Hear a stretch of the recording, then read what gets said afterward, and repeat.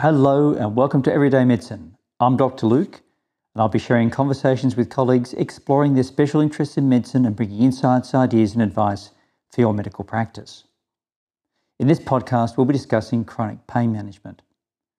Chronic pain is a common problem affecting about 1 in 5 people in Australia. It's one of the most common reasons for people to see their doctor and may manifest as neck and back pain, joint pains, headache or abdominal pain. It may lead to chronic tiredness, insomnia, depression and other mood changes, as well as reduced libido, loss of income and despair. There are many approaches to management reaching across emotional and psychological support, physical therapies including stretching and massage, pharmacological approaches that sadly may be associated with dependency, as well as a new range of treatments focusing on nerve blocks and spinal cord stimulation utilising our knowledge of the gate theory of pain. To explore some of these ideas, please welcome anaesthetist and pain management expert, Dr. Stephen Nutter.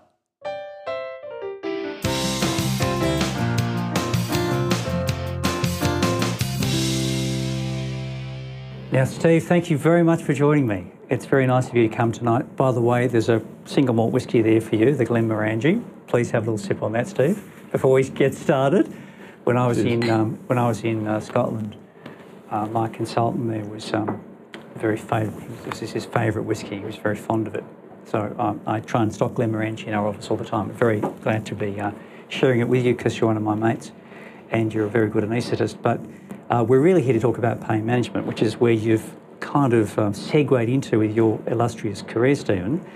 Tell me, how did you get here? You know, tell me about your training, your schooling. Well, how did you get here? I know that you've got a fellowship in A&E. You're obviously an anaesthetist of very high esteem, very well respected by your colleagues, and you also have the first part in surgery.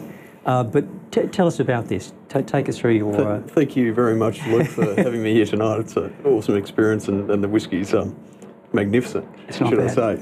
I'd like to say that we both went to the University of Tasmania, and it's been a huge honour to work with you in my role as an anaesthetist. You've asked me you've asked me how I ended up in pain management. And I guess it's a long story. I finished university in Tasmania in Hobart, and I completed my intern year there. My father was in Hobart with me, and he was an electrical engineer working for the hydro at the time, and he became unwell. And I was always perplexed that he kept working, and even when he was very unwell, and perhaps didn't explore life to the extent that he should have. So this sort of motivated me to maybe travel, experience new things. Yes. So shortly after my intern year, I travelled to Queensland. The Sunshine State, lots of distractions there, Stephen. I met a number of interesting people, some females that led me to various parts of the world and into various different jobs. Yes. Long and short of it is that I came back to Melbourne eventually and trained at the Alfred in anaesthetics. Yeah. And I completed at the same time a dual fellowship in emergency medicine. So for approximately 10 years I was working in private practice and obviously with you and doing some very busy endoscopy lists. During one of those endoscopy lists, I noticed down at St John of God, John Monagle in another theatre, in fact the next door theatre, over a period of time, and I was thinking, John's an anaesthetist, he's doing some interesting stuff in there. What's he doing? None of us know what he's doing. Yeah, we still don't know. It's a black box in that theatre, Steve. He's putting in spinal cord stimulators. That looks pretty cool. I want to learn more about that. Yes. And I guess I'd reached that point in anaesthetics where I think I'd reached a pretty high level. Yeah. But there was still something that I felt was lacking as a doctor. I wanted to explore and push myself further. So I spoke to John, and John very kindly introduced me to Paul Verrills at Metro Pain. And he's been a big mentor for you too, absolutely, hasn't he? and I've he'll had be talking later on about spinal pain with us. Yeah. Excellent. Yes. I've had the great honour of being mentored by Paul and my other colleagues at Metro Pain, and I've been doing interventional pain management now for approximately 2 years. Yeah, well, that's tremendous. So, what are the aspects of this work that you find rewarding compared to... Have a sip of that whiskey, Steve, promise. What are the aspects of this work that you find particularly rewarding? Obviously, there are aspects of anaesthesia that you find rewarding, working in the endoscopy list, for example. That's got to be rewarding for you, one way or another. Yeah. But what you're doing now in terms of pain management is very different. Tell us, what are the rewards there for you, the kind of the emotional rewards that you're getting from that? Well, I think... anaesthesia is a great job. Someone once said to me, when you're doing anaesthesia, you have a good job, but you don't have a full career. And I sort of understand what they say in many ways, because you lack that contact with the patient. You lack the ability to work up a problem. You just want the patient to go to sleep, Steve. Treat a problem, and what you don't get is that positive reinforcement after treating someone. So I think one of the most rewarding things about treating pain patients is they're difficult patients. These are patients who've often been through a number of treatments and who are seeking help. And you can't always help them, but when you do, they're very grateful. Okay, I agree with that, and we've referred many patients to you. I'd like to put a scenario to you and just sort of ask how you would approach this, how you'd work this case up. So suppose I have a middle-aged man with abdominal pain, and I've done everything I can to sort this guy out from my end. I've done a gastroscopy and a colonoscopy. I've done CT scanning and abdominal ultrasonography. I've done a whole range of blood workup. I've asked surgical people to have a look at him. Basically, I've done everything that I think I can to exclude a true organic diagnosis. I've done everything I can to exclude referred pain. I've done everything I can to exclude anything that's serious. And I've got to that point where maybe I've given them anti-spasmodic agents, I've fiddled with their diet, I've tried a low FODMAP diet, I've perhaps given them some simple analgesics, but I've really got to the point where I feel I need to call in the specialist. That's you. I'm referring them to you, Steve. Well, that's the patient you've got. What are you going to do? Thank you, Luke. The basis of all our assessments is a comprehensive biopsychosocial multimodal approach. So we'd assess the patient as usual. We're trying to exclude any red flags, but we obviously defer to your expert opinion and that there's no organic pathology. The next approach is to make sure that conventional medical management is maximised. So that includes physical therapies, psychotherapies, and pharmaceutical approaches. My interest, however, is interventional approaches because, and this is the beauty of interventional pain management, because it's logical to me that if you can find a pain generator and you can switch it off, then you can minimise other approaches, particularly pharmaceutical agents, which are fraught with side effects and problems. So our goal with abdominal pain would be to try and determine whether it's a abdominal wall problem or a visceral problem. Yeah. And we've got a number of algorithms for this, and the treatment, depending on that, is dependent on whether it's abdominal wall or not. And that may range from splanchnic nerve blocks, splanchnic nerve pulsed RF or thermal RF, through to neuromodulation, either peripheral field stimulation or dorsal column, traditional spinal cord stimulation. And there's some new technology and there's some good emerging evidence, particularly from America with Capural, etc., who have demonstrated some great outcomes with neuromodulation for visceral abdominal pain. Gosh, it sounds complicated, Steve. RF being radio frequency ablation we're talking about. Is it difficult to do a splanchnic block? Is it dangerous? Are you likely to puncture the aorta and find yourself in court? Well, we do all our procedures under real-time fluoroscopic guidance, and actually a T11 splanchnic block's not all that difficult a procedure, and it's a safe procedure. Yeah, I mean we've done these procedures frequently, and Yes. and the outcomes are interesting. Yes. How do you manage the patient that perhaps is, how would I say, somewhat interested in opiate analgesics, and you're trying to get that patient away from the opiate analgesic? I don't want to call it an addiction, but dependency. How do you help that patient? Because that's a difficult approach, and I think a lot of general practitioners particularly are probably faced with that. And, it's just difficult in primary practice to manage those cases, which is why it's great to have you there. But how would you help that patient? I think that's a difficult problem with pain patients in general, and you need to get the patient to buy in, and that comes back to getting the trust of the patient, listening Yes. to the patient, getting rapport with the patient, and having an ongoing relationship with both the referring doctor and the patient, and perhaps their family. They need a lot of support. We'd call in our pain psychology team to assist, and we're just talking through it. But ultimately, the patient has to buy in. So when do you think a general practitioner should refer to you? What would be your advice? Suppose you're giving a talk to general practitioners and they said, well, okay, we're managing some of these things in primary practice, but obviously some are complicated. When would be a good kind of point for them to refer to you or another pain management group? Well, I think I didn't mean that, not another pain management group. I mean your pain management group. Edit that out. Send straight to Metro.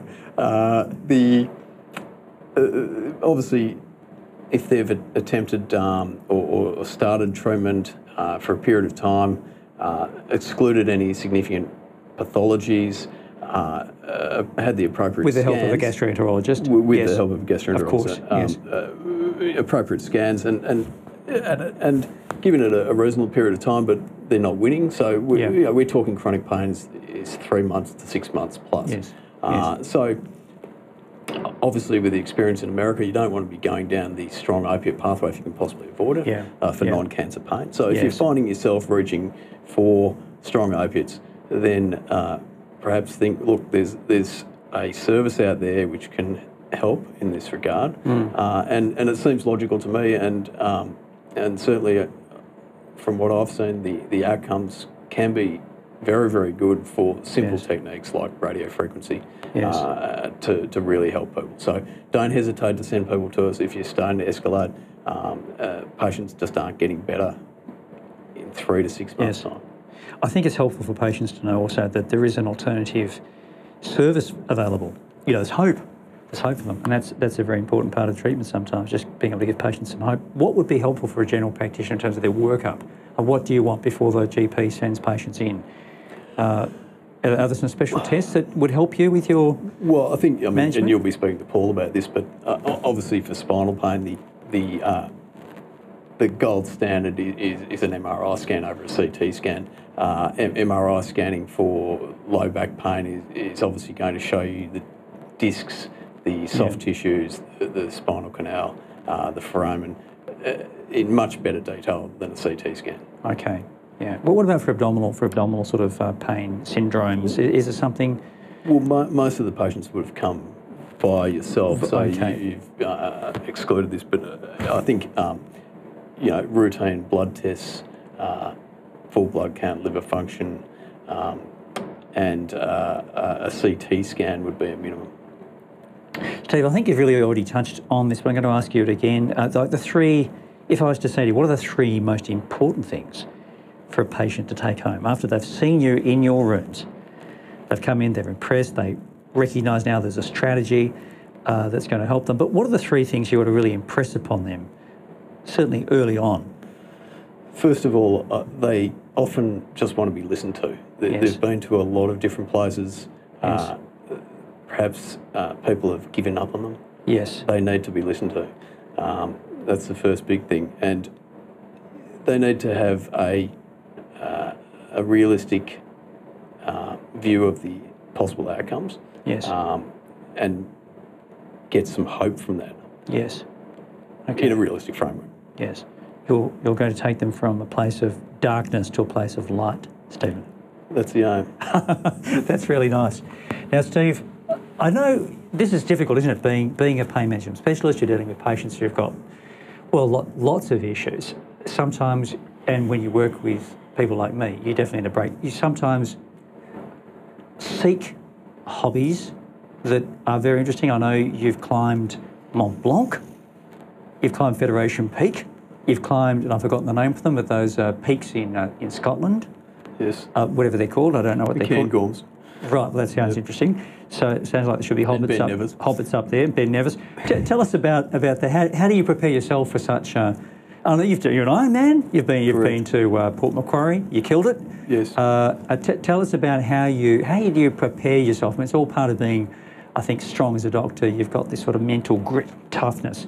But how do you prepare yourself for these other events? And do they help you come back to medicine with a little bit of freshness and in your approach? Well, I think I mentioned earlier that my father was unwell when I was finishing university, and you know, I wanted to experience a lot of things, and some of those have been academic, and some of those have been from a more physical perspective, and Yes. and perhaps some of those things. And I noticed one of your questions was how has pain medicine changed your life, and in some ways, you know, pain medicine has become my passion over those things. I was looking for something to fill a void before, Yes. and maybe that's why I did some of these physical pursuits. Yes. And whilst I was younger, I thought, you know, I'm going to do these things before I can't do them anymore. And how do I prepare for them? Well, like any goal you set, you don't look for the end goal. You look for the small steps that take you there. It's the journey, isn't it, Stephen? And I know you said to me once, what would you prefer, Dr. Luke? Would you prefer to live as a tiger for one day or as a sheep for the rest of your life? That's a great one. I think I said sheep, didn't I? Steve, a couple of other things that I just would like to ask you. Advice for a young doctor. Take us through that. I know that you're looked up to now by lots of younger trainees. What would you say to a young doctor coming into medicine? Well, I think things have changed since I finished. I mean, when I finished, it was possible to do what I did and go travelling and try different facets of medicine and see what you like. Now, I think it's so competitive. You really have to know and set your sight on what you want to be from a very early stage. Probably in med school, you need to elect what you want to do and start shooting for that. So I would say, you know, work out what you want to do and go for that. It's better to be, you know, very, very good at one thing than perhaps than to try and retrain at a later stage. That's good, Steve. That's very interesting. And one other question I have for you, which I'd like to pose, if you don't mind, before our next fill-up of Glenmorangie, is there a podcast you like to listen to when, you know, when you're relaxing, you're driving your Jaguar home, or you're going off to the boat that I know you love sailing single-handed around the bay and so forth. Is there a podcast you like to listen to, or is there a book that you're currently really kind of inspired to get home and read? Interesting question. I must confess I've never listened to an actual podcast, but the last time I listened to an educational CD in my car was my Professor Michel Thomas. Thomas, who's my French. That's when you had the accident. Mon professor, and you smashed into the car in front of you. Correct. So I generally don't listen to educational videos. I tend not to listen to anything in the car. I have. You just zone out. I think life is so busy and so filled with noise that I tend to have a quiet zone in the car. That's your time for meditation. In my comfortable car, and I just enjoy the drive. Steve, we're going to meditate with another drink. Thank you very much for joining me and having a chat today. Thank you. It's always a great pleasure. Thank you.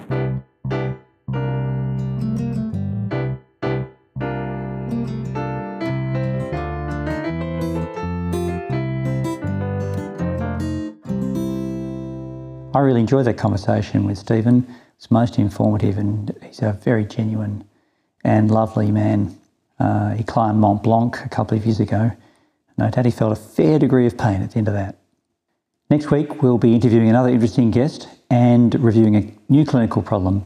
Do invite you to join me again then. During the podcast series, we'll be covering a wide range of topics across many specialty interests. The discussions are not intended as specific medical advice for patients, but as general information only, and reflect the opinions of the guests interviewed. Requests for new topics to be reviewed and comments about the conversation you have listened to are welcomed and may be emailed to manager@geohealth.com.au.